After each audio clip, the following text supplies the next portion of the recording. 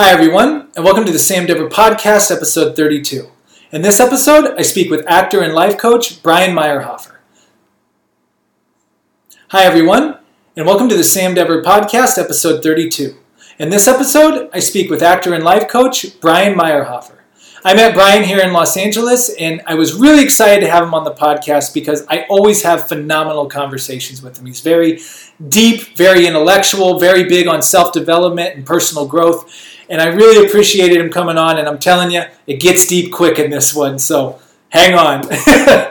And the book of the episode, since Joseph Campbell's name was mentioned during the podcast, I'm going to go with Joseph Campbell's book called The Power of Myth. He's written several others, but this is one of his big ones. He's really big on the hero's journey, mythology, and the stories we create that guide our lives. And this one really digs deep into religion and kind of how some cultures and societies came about, why they think the way they do. This is one I actually need to reread again. It's pretty dense, but it's really good. Again, that's Joseph Campbell's The Power of Myth. So without further ado, here's my conversation with Brian. Brian Maierhofer, welcome to the Sam Dever Podcast. Happy to be here, man. Thanks for the invite. Oh, dude, I remember when I started this podcast, you were one of the first people I thought in my mind as well. But I had started it, and then I got hurt, and then a long time went by, and then now I'm doing them on Zoom. But I have always had just spectacular conversations with you. Likewise. Yeah, I felt that we clearly have a lot of similar interests. But I think it's your earnest desire and curiosity that has always stood out to me. Like that has felt very unique to you. And I've really appreciated that about you. Oh, thanks a lot, man. And I've always appreciated it about you. And it was actually, I was at your place, I think it was in North Hollywood, for an acting rehearsal. And a bunch of us actors were together, and I look at your bookshelf. You know, I like books, so I'm looking like, hey, is that The Way of the Superior Man on your bookshelf right there? I thought I was the only one that knew about that book. And like, I started looking, wow, this guy's a deep dude. Reads lots of books. Have you always been a big book reader, intellectual type? I have, yeah. It started off very much so with just pure fantasy. I remember the Redwall books. You remember Redwall? Not as familiar, to be honest. There were fantasy books, and there were these medieval tales, but the main characters were always animals. So it was like a story of these, it was like a badger king, and, they were fighting other legions of the otters or the foxes or whatever, but it was always tied into these medieval tales. And I read maybe 20, 30 of those in elementary school. Was just a fiend. They were just candy to me. And then it was, Star Wars books, Harry Potter. It really was always fantasy. There's always just a touch of a magic in there for me. And when I need a little bit of magic in my life, I find myself going back to fantasy, which I'm reading a bit of fantasy right now. But, I think it was my early 20s when I first really started digging into more of the self-help, spiritually minded literature. And that was while I was in a wilderness therapy program when I was 19, 20 years old on Hawaii. Whoa. Wilderness therapy? Yeah. I was in a wilderness therapy. It was, what was it called? Oh man, it was called Pacific Quest, which now my grad school is called Pacifica. I just made that connection there. And another connection too, actually, one of my required reading right now in my grad program was actually one of the first books that I read in this wilderness therapy program that really sparked my interest in psychology and spirituality and also acting, mythology specifically. It's called The Hero with a Thousand Faces by Joseph Campbell. Mm-hmm. So I dropped out of school and I needed a little bit of help and support and guidance. And I went to an outward bound wilderness therapy program in Hawaii. That had to have been an incredible experience. It was unique. It was unique. And I have super fond memories looking back on it. I'm still kind of in touch with my therapist at the time from there. I mean, we're talking, 10 years ago. I'm coming up on 30. Mm-hmm. Last time I talked to her was probably 18 months ago, maybe a year ago.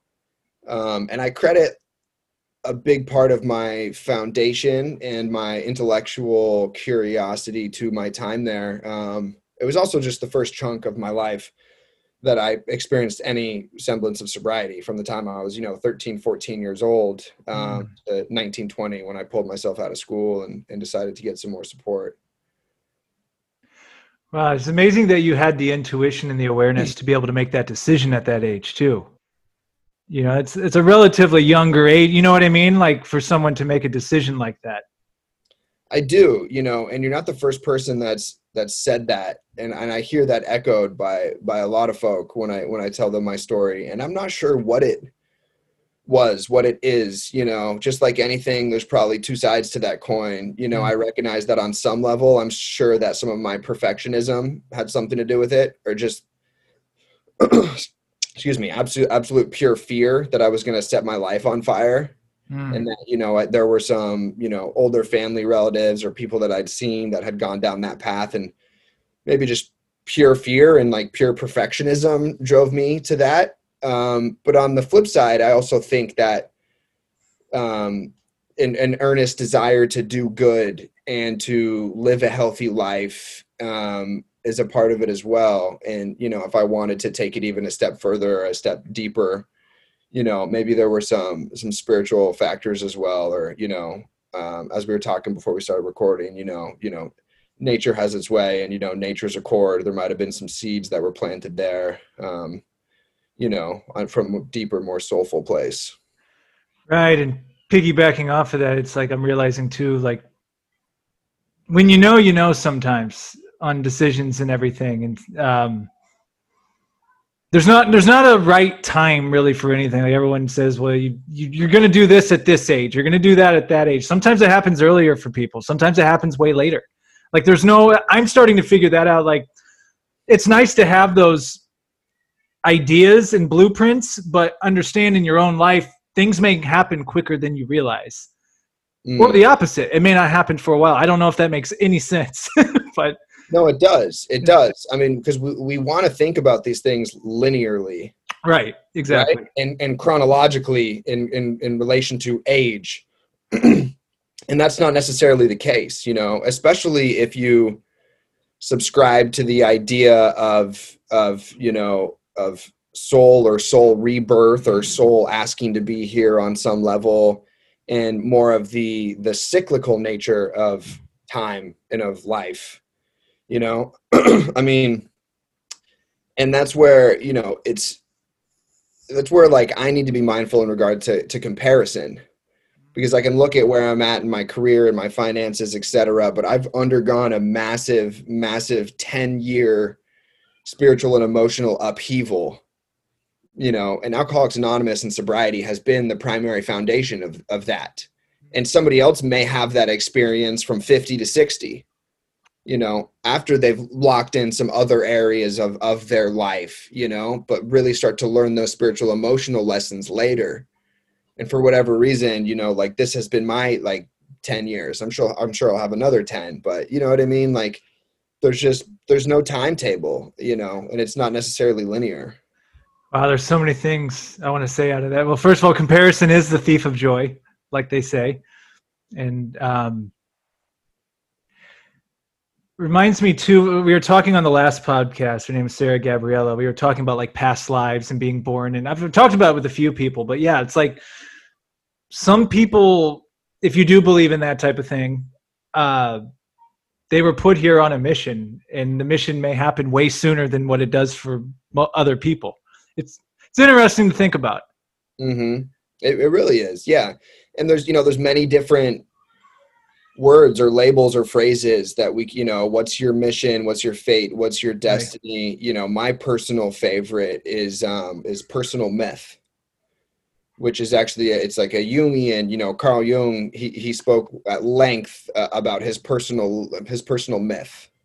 He felt like his life's, biggest quest was curating and uncovering his own personal myth and sharing it with the world.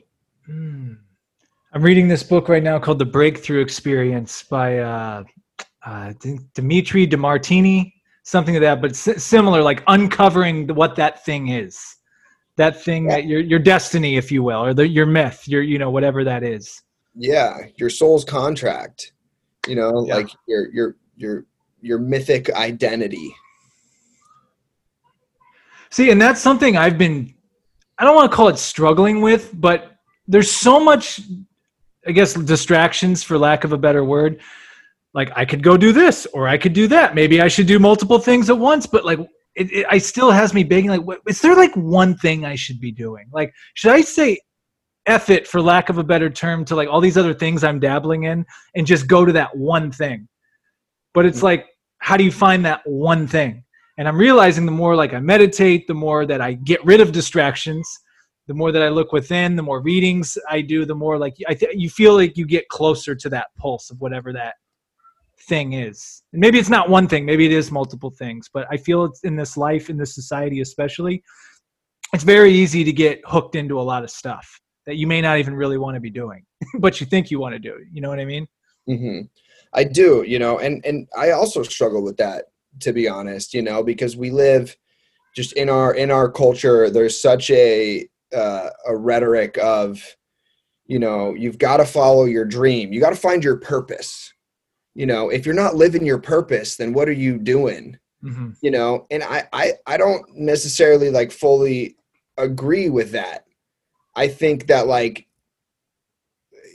we all have our own version of what's in front of us, and a big part of this process is learning how to find depth and presence and being okay with whatever our version is, and we can find and create and redefine our own purpose.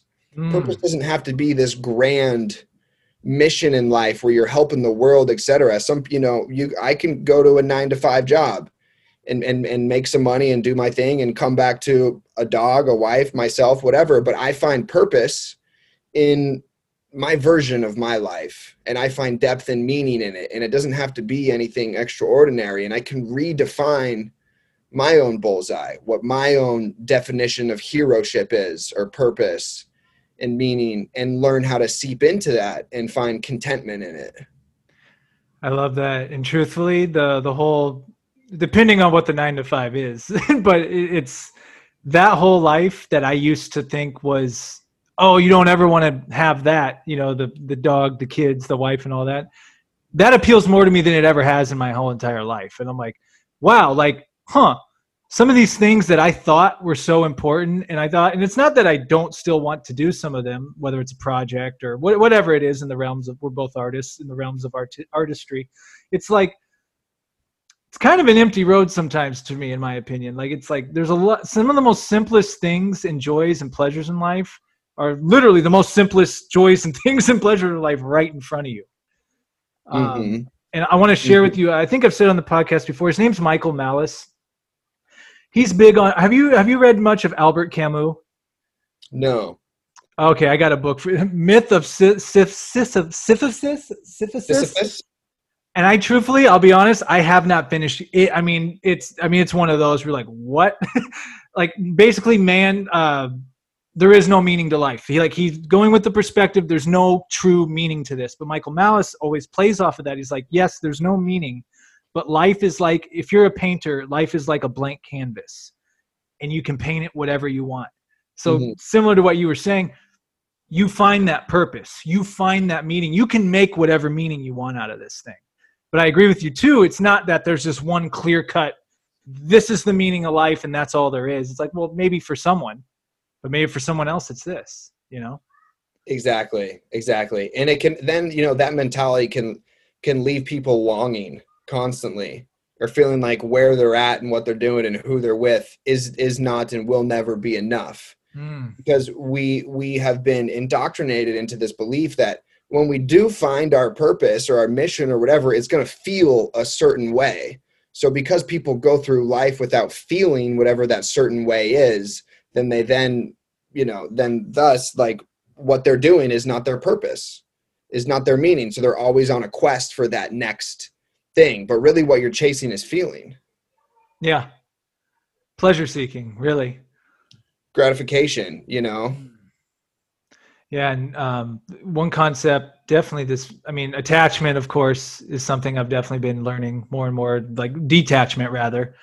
And just how desire, like the Buddha said, like desire really does lead to suffering. And I think you just explained it beautifully. And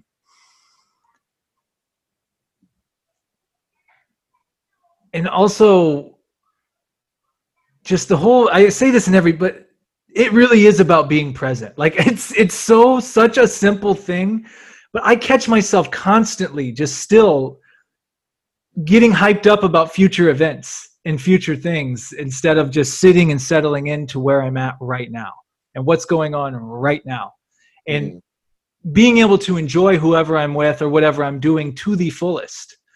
Because if I'm just always thinking about this future that doesn't exist and the past that doesn't exist, I'm never really living this life. Like I'm just existing pretty much. Like I'm not fully there. I don't know. Have you ever found troubles with that, being present? Oh yeah, absolutely. I can be a fairly heady dude. A fairly intellectual, heady dude. I'm an analyzer. So my girlfriend always calls me the analyzer. I'm a thinker. I'm an analyzer. And that's an intelligence that is necessary, and in order to learn from the mistakes of the past and plan for the future, that is an important intelligence, that linear-based analytical thinking. But when we speak on presence and creation and steeping into this moment, I drive to lean into the intelligence of the body, which is entirely different, right? Like our body, like on one level, I mean, there are so many, especially depth psychologists, that believe that, our unconscious sits in our body. Our traumas, our experiences, you've heard of that book, The Body Keeps the Score, or Waking the Tiger. So much of our healing takes place within our body, and our body is designed to heal itself. It has its own rhythm and its own natural intelligence. You look at our circadian rhythms, like it's all designed in a manner in accordance with nature. And if I can disconnect from the analytical mind, the rational mind, the linear mind, and plug into the intelligence of my body, nature's intelligence, and find some way where I can bridge the gap between the two, or learn how to at least translate from one or the other, I'm giving myself a real shot at like unlocking whatever it is that like is available to me in any given moment. So if I find myself struggling to be present, I know that's a problem that's existing up here. So if the problem's existing in my head, the solution sits in my body.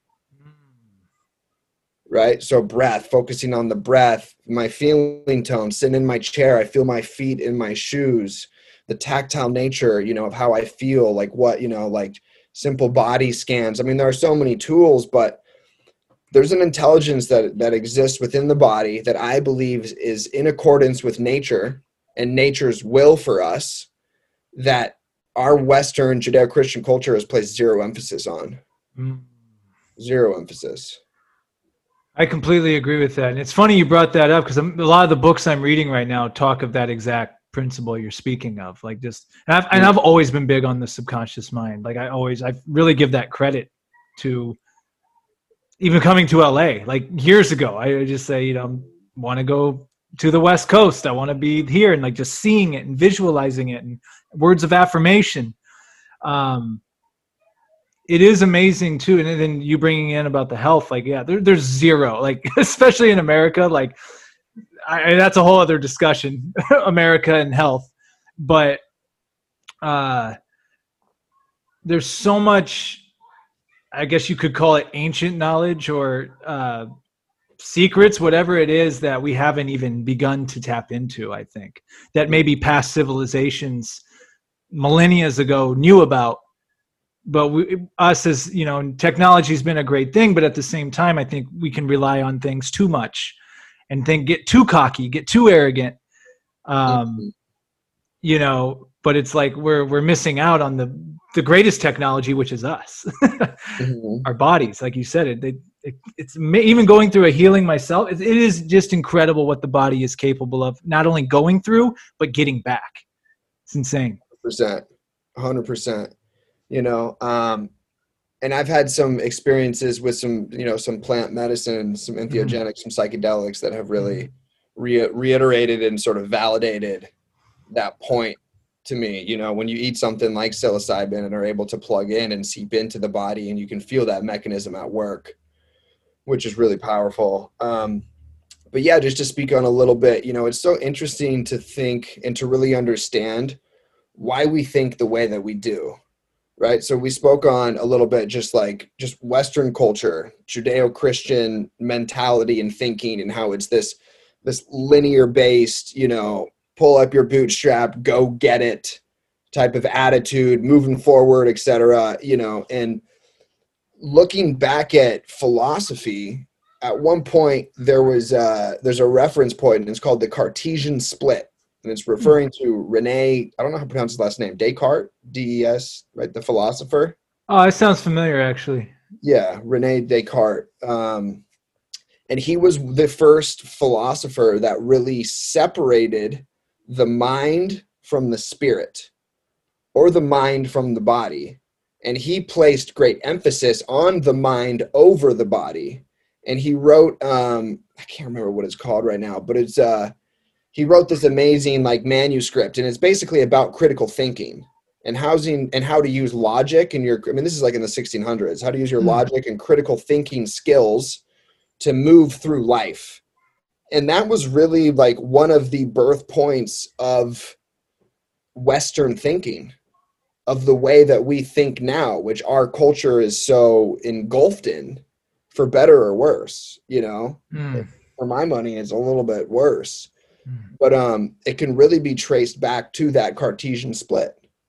He was one of the first philosophers that separated the mind from the spirit. You've already dropped Waking Tiger, I think you named, was a book. And this one, when I go back to edit and listen to this, I'm going to be writing all this down. Yeah. You're one of those people, when you tell me, hey, have you read this? I'm like, no. You'd be like, yeah, go. I'm picking it up. Yeah. So it's interesting. I think about that a lot, because you're talking about other cultures that don't think the way that we do. Our culture is very individualistic. A lot of Eastern cultures and Eastern philosophies, it's very communal. There's not as much of a separation between the individual and the community. It's all one. One individual is sick, the community's sick. Communal-based thinking. We live in a very individualistic culture, and I don't think humans are designed to live that way.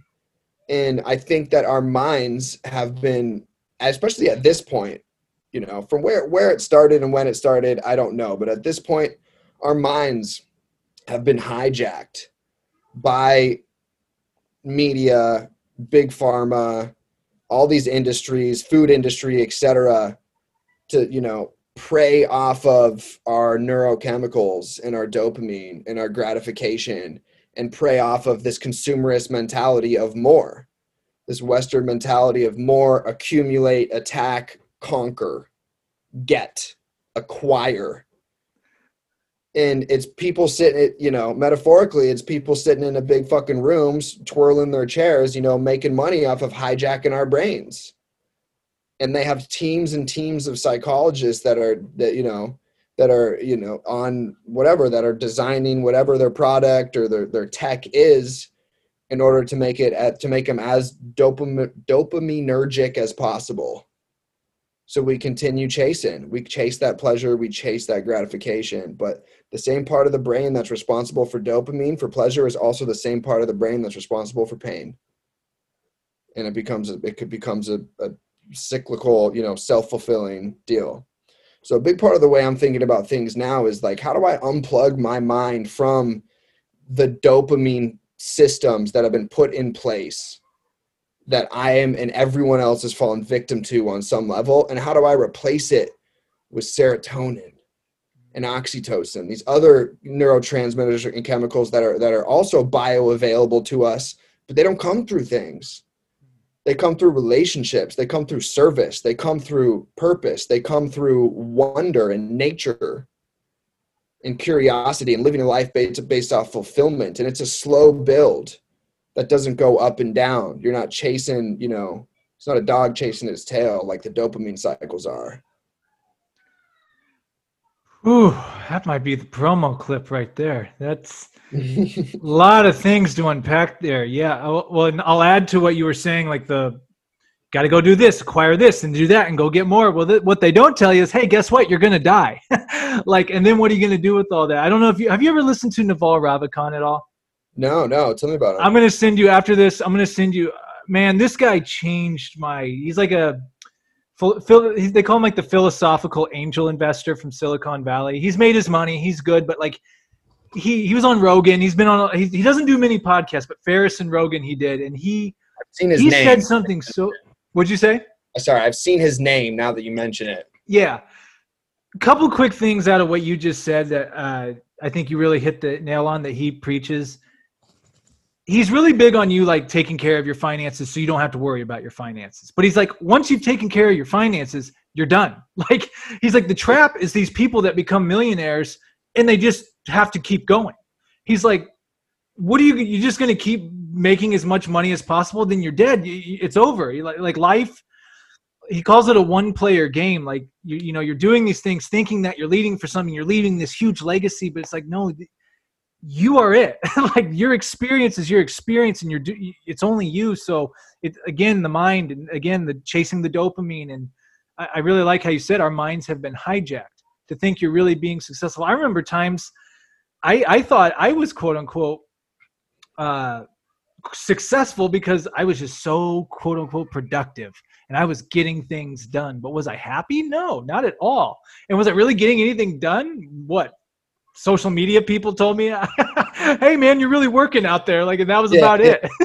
I'm pushing paper across my desk. I'm getting shit done, Yeah. And one quick thing about back to Naval that he said that you remind me of, he's like, the people that truly win in life are the ones that know when to quit.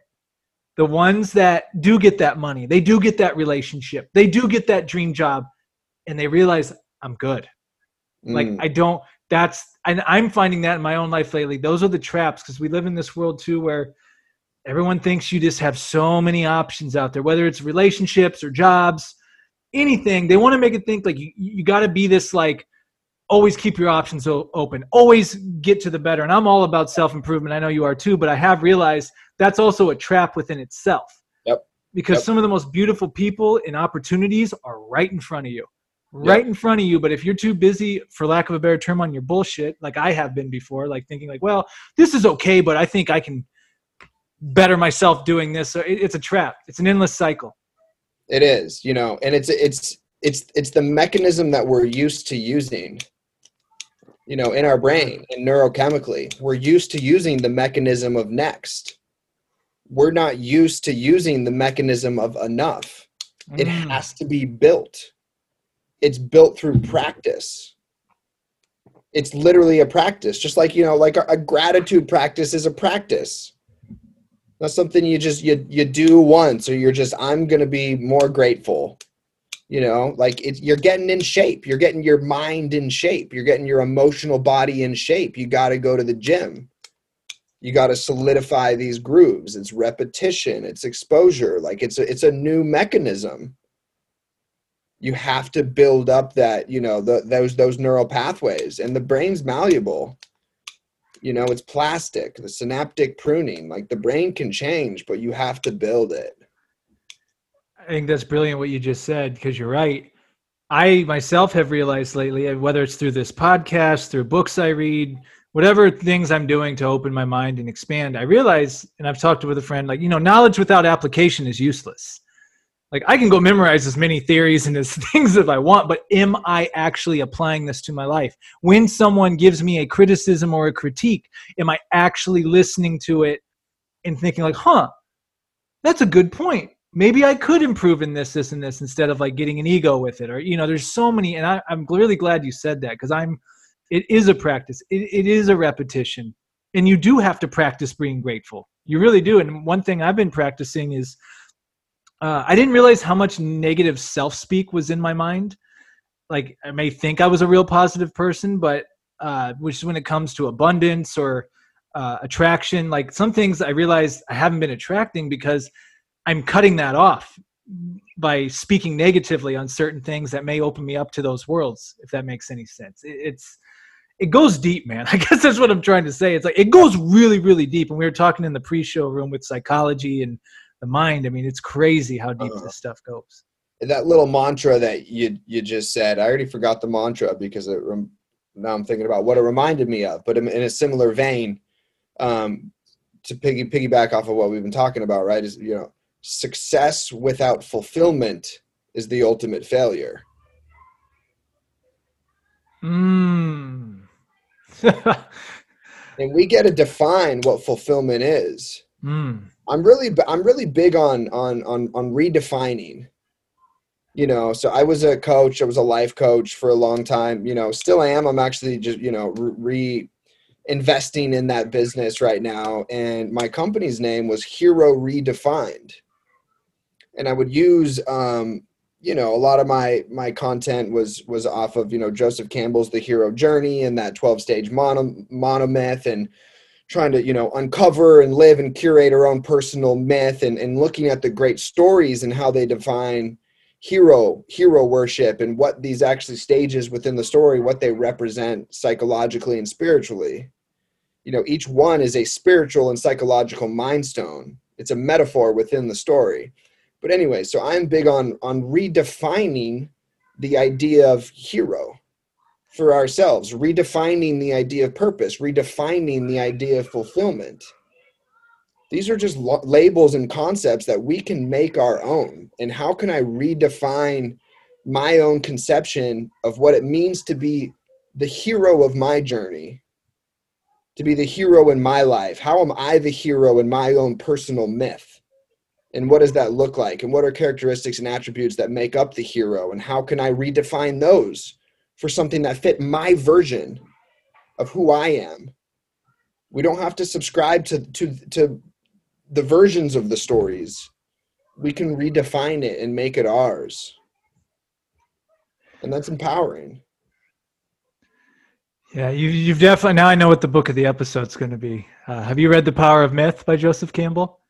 I have, yeah. I've got it sitting here. I got it right here. I'm like, I don't have the hero. I know the other one you're talking about, but he said, I think it's in The Power of Myth. He talks about how people idolize, these figures over time, whether it's, and I'm not saying they shouldn't be like someone like a Christ. I'm not putting him down by any means. It's people want to be the hero, quote unquote, right? Because the hero's journey looks glorious, but he broke down. He's like the story of the knight who slayed the dragon, or Jesus going on the cross. It was brutal. It was extremely brutal. They went through freaking hell, but it's glorious after it happened, and we're telling the story of it. Right. Everyone wants to be and this is a lesson I learned. It's funny, like 10 years ago, all I wanted was to be famous, was to be rich, was to be like known by people for whatever art form or whatever. Now it's the exact opposite. Like, it's like I could give two shits. Even doing this podcast, I don't, whether we got 2 people listening to us or we get 200, it doesn't matter to me anymore. It's all about doing something you enjoy and getting the experience and what it is to you. Yes. So you've redefined it. Yeah, there you go. Yeah. Your own sense of meaning in your pursuits. Mm-hmm. And it's about the pursuit as opposed to the result. And the fruits of the pursuit. Yeah. And the fruits of the enjoyment and the fulfillment that you gain from the pursuit. And that's a lot of what I've been thinking about recently too, man. I moved out here 8.5 years ago to be a famous actor. I moved out here to be a movie star. Mm-hmm. I'm not going to delude myself. Again, where that motivation came from, I think that there was a light and a dark to that coin as well. Looking for some fix, looking for some validation, looking to be recognized, looking to be enough. Also a pursuit of the art, an enjoyment of the art, a love for story and for myth, and being a part of, stories on a mass scale. And so much of the human experience is ineffable. I think it can only be communicated and translated through story, through metaphor. you know, and wanting to be a part of that too. But like really have had to ask myself these big questions, you know, like life's about choices. And like, do I want to be famous? Do I want to be able to walk down the street? Do I want to live a life of pure raw temptation all the time? You know, like and I don't know where I'm at with my acting career right now, you know, like last year was pretty slow for me, but the year before that, you know, I did the biggest job that I've done to date, which was super fucking rad, and it was a great experience, and I had a nice, you know, a nice week on set, and that was a blast. And I don't know if I find as much joy from it anymore, and I don't know where my motives are, and the quiet, the simple, the sustainable feels more attractive to me, as you were sort of speaking on. And I'll add on to, you are a phenomenal actor, by the way. Like Thank seeing you. your work, you're really, and this is great because we haven't talked like any acting the entire time, and this is just beautiful. This has been beautiful so far. So, the one thing I will say about you, you're one of those people. We were on a hike once, a couple others as well, but you were definitely one of them that really showed me and explained to me that this is a business out here with acting. And I'll never forget, man, you telling me, I'll keep it vague, but like, you know, just telling me basically like your plan. Like you had this like straight out plan, like year 1, year 2, year 3. You knew you're the one that told me about character types. Like you got to know your type, and like how you had, I think you even sent me an email once showing me like what you sent to agents and stuff. And I'm like, I just remember thinking like, yo, this dude has done his homework. Yeah. Like you really opened my eyes to like, but again, that showed me another side to you. It's like, look, Brian's one of those guys, like he takes his shit seriously, whether he's doing acting, whether he's doing school, psychology, self-development, whatever it may be. You're one of those people that, you know, you take yourself very seriously, and I really respect and admire that about you. I appreciate that. Mm-hmm. I appreciate that. Hopefully not too seriously. You know what I mean? Like, no, I'm playing with you. yeah. I'm playing with you. Yeah, man. And the reality of that business, it's not pretty. It's ugly in a lot of ways. I find the ideological necessity really distasteful. You know, if you want to be in this business, you have to believe and think a certain way. I second that. I find that pretty distasteful. And again, choices, man. Choices. What do I want? You know, who do I want to be? You know, long term, and what is important to me? You know, having some security and some structure, and having a family, and you know, financials, like that's important to me. You know, I remember when I first moved out here, one of my very first acting classes, wonderful teacher, probably my favorite teacher that I've ever studied with in my 8.5 years out here.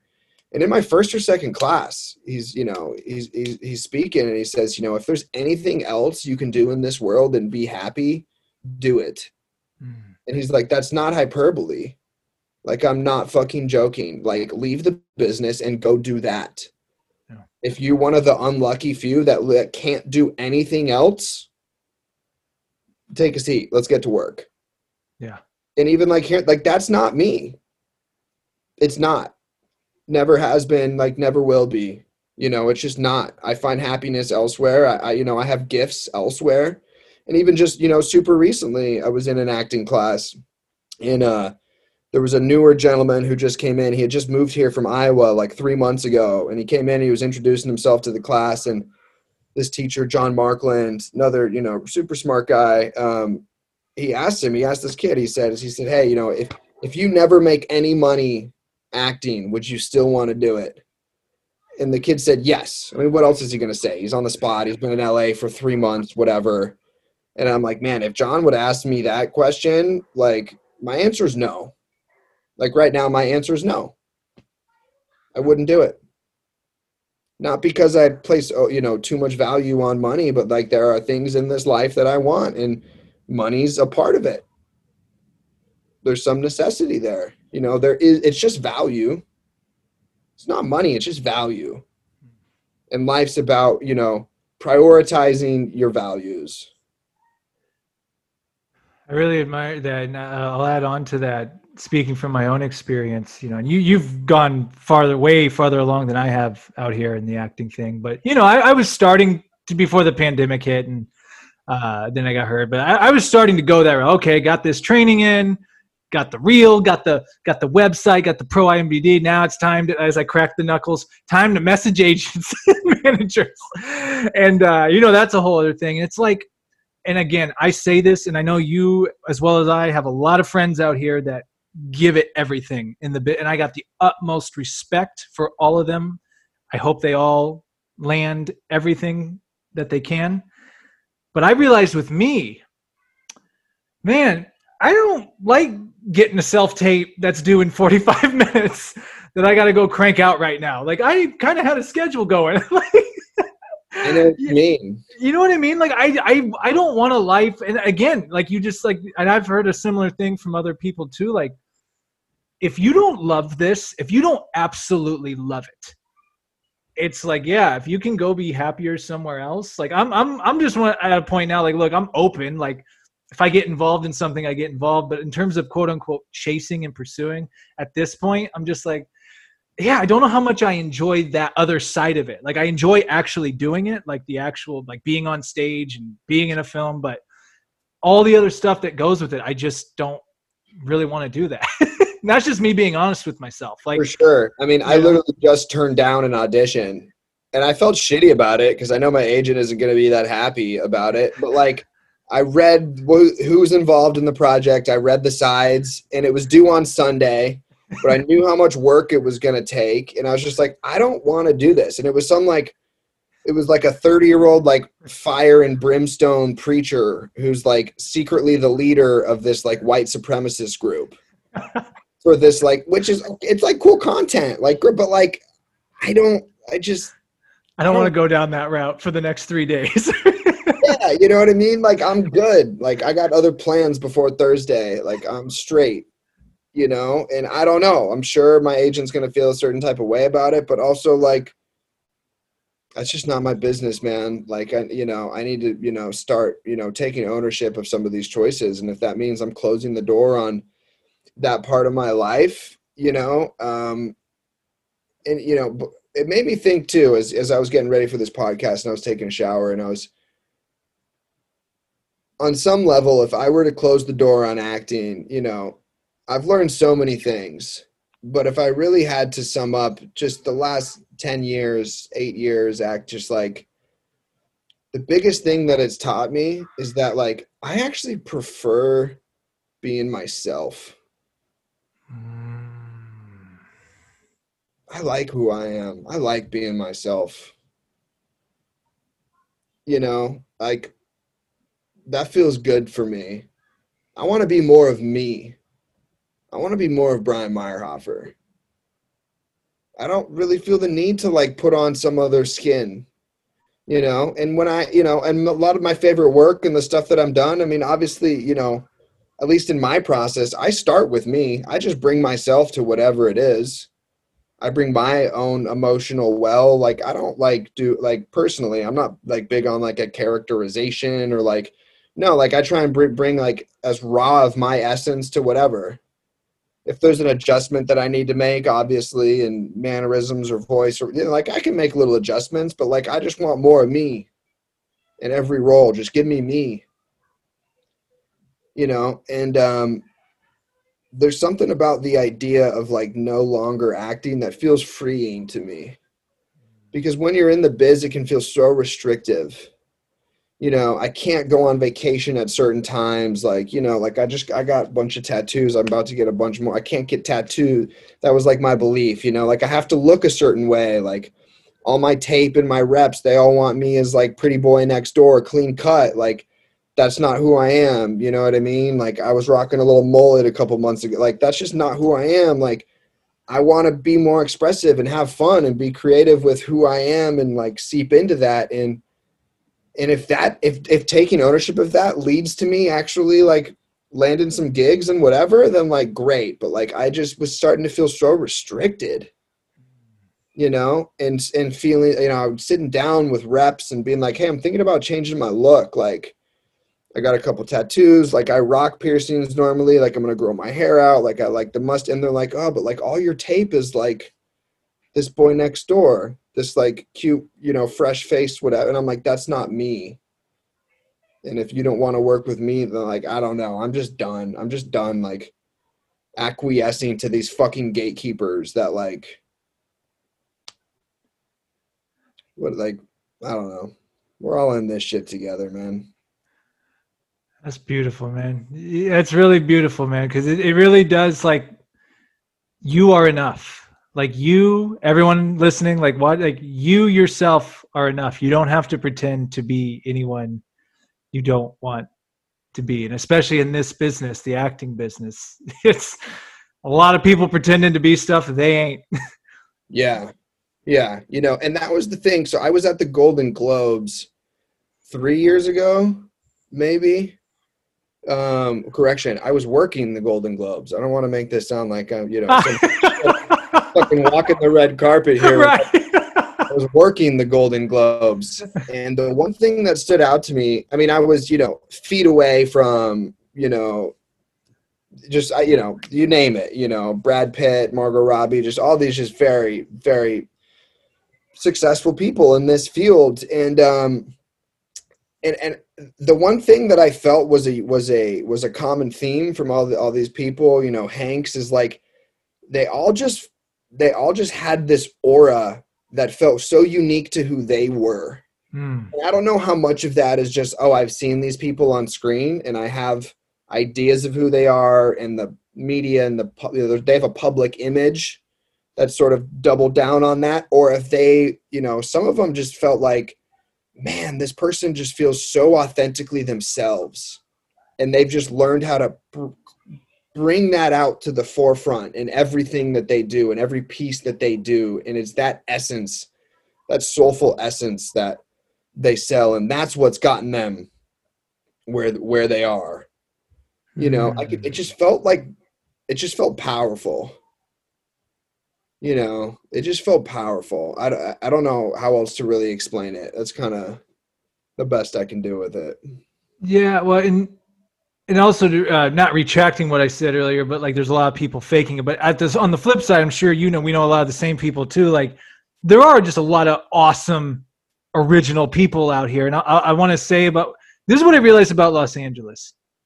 Whether I'm pursuing acting or any of that or not, what I love about this place, and a lot of the people I've come across, you being one of them, everyone's pursuing different stuff, whether it's acting, whether it's art, media, whatever it is. But I feel like there's just like this common mentality of acceptance for those of us that are just want to be us, unlike any other place.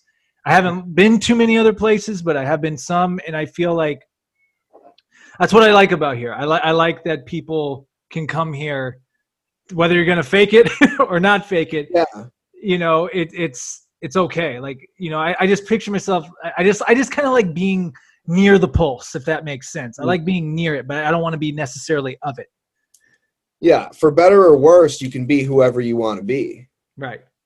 Right? You can, I mean, you can come out here, you change your name, you get a stage name, you can build whoever it is that you want to be, as authentic or as inauthentic as that is. You know, this is the place to do that. Yeah. How about our boy, I don't know if you remember Benjamin Levy. He was in class with us. He was from Guatemala. He would always do that boxing thing where he would strap the thing to his head with the string and he would hit the ball. Do you remember him? Maybe because you were there before I was there. Maybe he was he gone by the time I got there? He wasn't in our class. Oh, okay. He would often sit in on our class, and he came to rehearsal a couple times. Okay. He's killing it. He, like, you know, he did a full season on this Fox show that he really. Kristen Bell has a new show coming out on Netflix. Have you seen the billboard for it? It's like a thriller. It's out on Friday, actually, and he's one of the series regulars in that. Wow. He's like killing it. And I remember running into him at the gym, and he's super, super fucking great dude. Nice dude, talented, but also the perfect thing just landed in his lap because he was an MMA fighter. And he was also like a trainer for it, and the Fox role that he did, it was to play like a young Hispanic MMA fighter.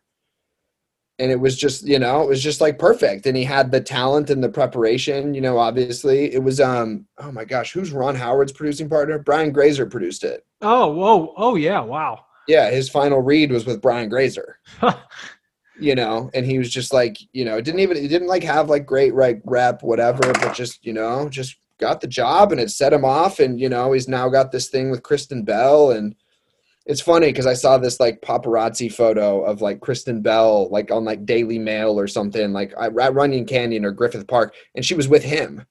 It was like them two on a hike. And I was like, my boy Ben, dude, like not in like a weird, he has a girlfriend, she's married, but like whatever, they were hanging out, they were working together, Yeah.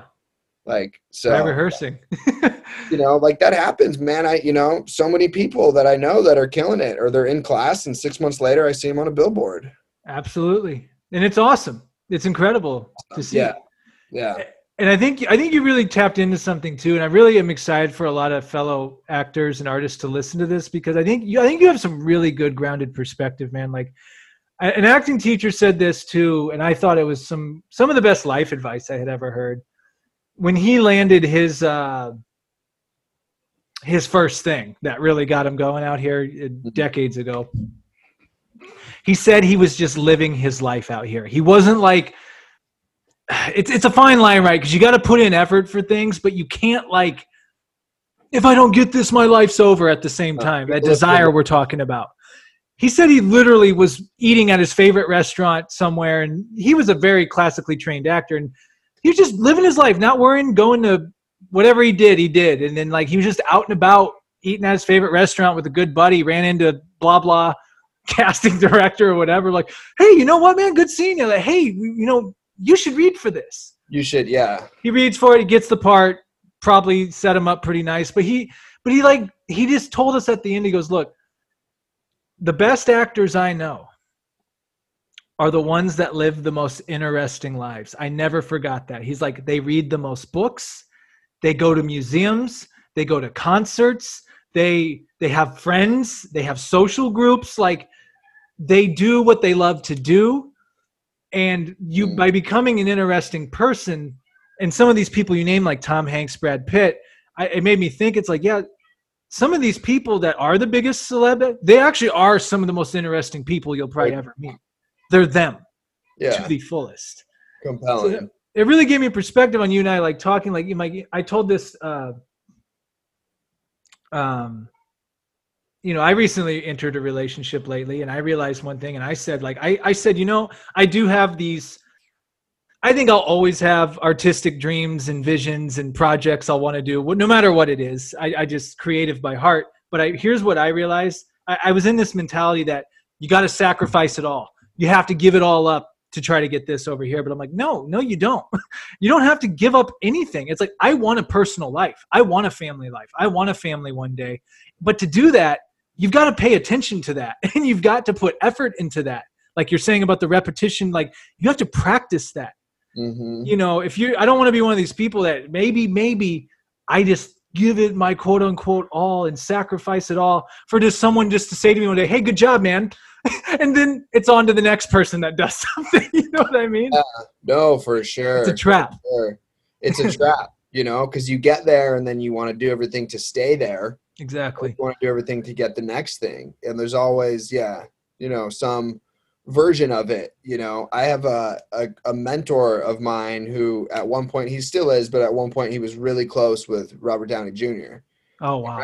And right before Downey he tells me the story of right before Downey did Iron Man. Downey, I mean, he's a movie star. He's nominated for Oscars or whatever, but he's just having a complete meltdown because he's not getting box office stuff. Mm-hmm. It's whatever version of it. You could be nominated for an Oscar, but you're having a meltdown because you're not getting an offer from Marvel. Really quick, I think I've told this story before, but Matt Damon, when he won the Oscar, when him and Affleck won the Oscars for writing Good Will Hunting, mm-hmm. I believe that's what they won it for. He was 27 years old. He tells, and obviously he's had an extremely successful career since then, but he said it was the best thing that ever happened to him, not because he won the Oscar, like, look at me, because he said he won that Oscar at age 27. He was in his Hollywood apartment with his girlfriend at the time, went to bed. He was like watching highlights on the TV, and it was like 2 a.m. And he said the Oscar's just sitting on his coffee table looking at him. And he said he just kind of looked, this is what some actors spend their entire career trying to get, and like will sacrifice anything for that hunk of metal that's just sitting on my coffee table. And he said it was a great thing because he realized he didn't care about that shit anymore after that moment. Like anything he made was because he wanted to make it. Yeah. And he wanted to do it. He wasn't chasing this glory. Like, your career is a failure if you're never nominated or don't win this thing. You know what I mean? Right. Yeah. Like you fulfill your greatest desire, your ultimate dream, is accomplished. And then it's like, well, now what? Yeah. I'm 27, now what? Yeah. Like, it's, I would imagine that's a mind fuck. Hopefully I'll be lucky enough to, get that same mind fuck. We'll see if that's a lesson that's in the cards for me. That's the way I think about things sometimes, where I'm like, oh man, like none of this shit is really permanent. None of it's that fulfilling, whatever, I made $100 million. Like, it's not that fulfilling, and I'll end up dissatisfied anyways, but man, that'd be a great lesson to learn. You know what I mean? Like, I would love to be fortunate enough to learn some of these lessons, to know that having, a really successful career isn't going to fix it. Yeah. Yeah. Well, I don't know. We'll see if that lesson is in the cards for me. Well, and that's why I'm really, what I hope happens is you're like, I'm letting go of this acting thing. And then 2 years later, you do win the Oscar. And like, oh, on the Sam Dever podcast, he said this, this, and this. And now look at him, it's like, right. Yeah. Yeah. And we're almost to the end here. You got a couple more minutes? Yeah, absolutely. Because shoot, man, I could talk to you for 10 hours straight. This has been an experience, dude. No joke. Like, and I've had a lot of great podcasts. They've all been great. But this one, like, I really feel like from the second we hit record, it was like this freaking rhythm, man. Like, it was this just flow of consciousness, which I wouldn't have expected anything less. But this has been a beautiful conversation. And going just real quick, like, I'm just realizing more and more about personal development and growth, and just keeping yourself accountable. Like, I'm like really accountable, not putting myself down, but like, oh, Sam, like you shouldn't have handled it that way, or you could have handled this better or done that. And just that constant, like you talked about, analyzing, that constant, like, how can I do better the next time type of mentality. And just really realizing that, okay, like, financial security is great, but I'm also not going to sell my soul for it. And I'm also not going to think that it's everything, because I could get the financial security and be a terrible human being. And like, you see it. The thing with you, like, I've talked so much dating and relationship stuff with you, which we'll have to save that probably for part 2, because you have a lot of brilliant info. I still to this day think of the Trader Joe's line you gave me. If a woman's in the parking, not to give away your sauce, but if a woman's in a parking lot with flowers, who's the lucky guy? Like, I never forgot that shit. On my ass, man. But yeah, Yeah, but it's like I've really realized, and it's really hit me as of late. Like, all right, like, what matters to me now is becoming the best possible person I can be. It's not a quote unquote, I guess some say version, or not me on paper. I don't care about the on paper part. I care about like who I actually am, and how are my relationships with actual people, and what is the energy I'm giving back to people into the world. That's more now where I'm at. And it's taken me a while to figure that out, to realize like, oh, that's it. That's what matters. That's the bullseye. The bullseye, like you said. Redefine what that bullseye is. Make it yours. It's unique to you. My bullseye is unique to me. But if we don't know what our bullseye is, then we don't know what we're aiming for. And we also don't know when we've hit it. Because there's something to be said for hitting a bullseye. and allowing that to be okay and allowing that mechanism of enough to kick in. That's beautiful, man. That's beautiful. Now I wanted to, well, might have to talk about it next time too, but I know you're working on your master's degree, right? Yeah, working on my master's in my second year of the program right now.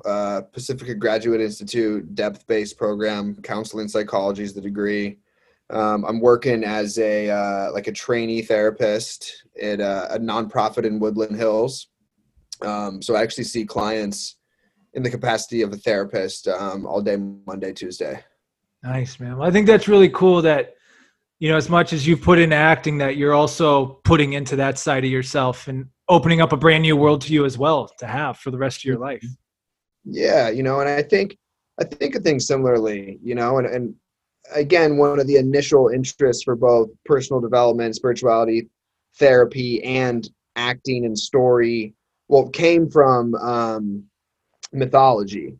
And so that's why I like the depth-based program, because Carl Jung, he looks at a lot of the great myths and how these metaphors are these story points are indeed metaphors for psychological development. But I feel whether I'm stepping into a scene or whether I'm sitting with somebody doing a one-on-one session in the therapeutic space, all I'm really doing is creating a container for energy to shift, move, transfer, change.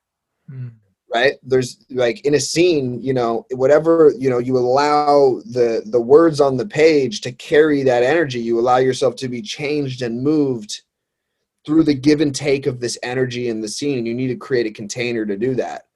When in therapy, no matter what you're discussing, emotional life is nothing but energy, right? And so we're creating a container for energy to shift, move, transform. It's really the same practice in a lot of ways. Yeah, and that's one thing too. I need to get into therapy I have so much value in talking things out. Yeah, exactly. With someone, because you're in your head. When you're in your head's a great place, but it's also a dangerous place. And when you don't, there's been so many times where I think I know what's what, but then I'll like articulate an idea and it'll come out of my mouth and I'll say it to someone like, oh no, I don't think that, or, oh, that's not what I thought it was. Yes. Yes. So that's a valuable thing you're providing for people. I think so. It's challenging. It has its challenges. Yeah. But again, I think it's a part of it. It's a part of what I've defined for myself here, with my own personal myth. Awesome, man. Well, yeah. Brian, we could keep going, but this time I think there's a lot for people to chew on. I'm actually excited to talk. I got some regular people that listen and we conversate. I'm like, yo, you're episode 32. Someone will be like, you need to check episode 32 with Brian Maierhofer, because it's going to be some fire. And man, awesome. Well, I'm definitely going to be picking your brain here soon, because I'm going to be moving forward with my own podcast as well. Oh, as you should. Yeah, so I'm going to be getting you on there, no doubt, and also awesome. I know you're much farther down the river than I am, so I'll be picking your brain on any insights or any ways to. Happy to help you and support it, man. Yeah, I can just hit me up. I'll just tell you what I know. Yeah, you'll be phenomenal at it. If people want to follow you on social, is there a place where they can follow you or find you? There is, yes. Brian Maierhofer. On both Twitter and Instagram. My handle on Twitter is Hero Redefined. Actually just got a new Twitter today as I'm recommitting myself back to the coaching and sort of self-help landscape a little bit. But I'm out there on the spheres. So yeah, not too hard to find. Cool, man. And I always give the guests the last word. It can be as deep as shallow or as shallow as you want. We've definitely gone in the deep end in this episode already, but it can be a book, a philosophy, an idea, like absolutely anything you want to leave us with as we close out here. Yeah. I mean, I think the word is, redefine, and how do we redefine our concept of enough? And how do we redefine our concept of, fulfillment in a way that's empowering and in a way that is in alignment with our own version of life. Awesome, man. Well, Brian, thanks for taking the time. Thanks for going deep with us. Really grateful to have met you, man, and to be continuing conversations with you. You're really an awesome dude, and I really respect and admire a lot of what you say. And I'm just really excited to see what path you go on. I really appreciate. I'm really hoping a lot of artists, especially, listen to this, and it's not to derail anyone, not to say give up your dreams and focus on something else. It's not about that, but I think it's just that perspective of what do you really want out of life, and really asking yourself those questions. Because I know I'll just speak for me personally. That's definitely, especially after talking with you now here, it really reminds me of I want the life that I want, not the life that I think I want, or I think that's going to please others or for show. So. Thanks a lot, brother, man. I appreciate it. I've had a blast. Thank you so much for bringing me on. I've had such a blast. Sounds good, man. Stick around for just a sec. But Brian, thank you so much. We'll do it again. Adios.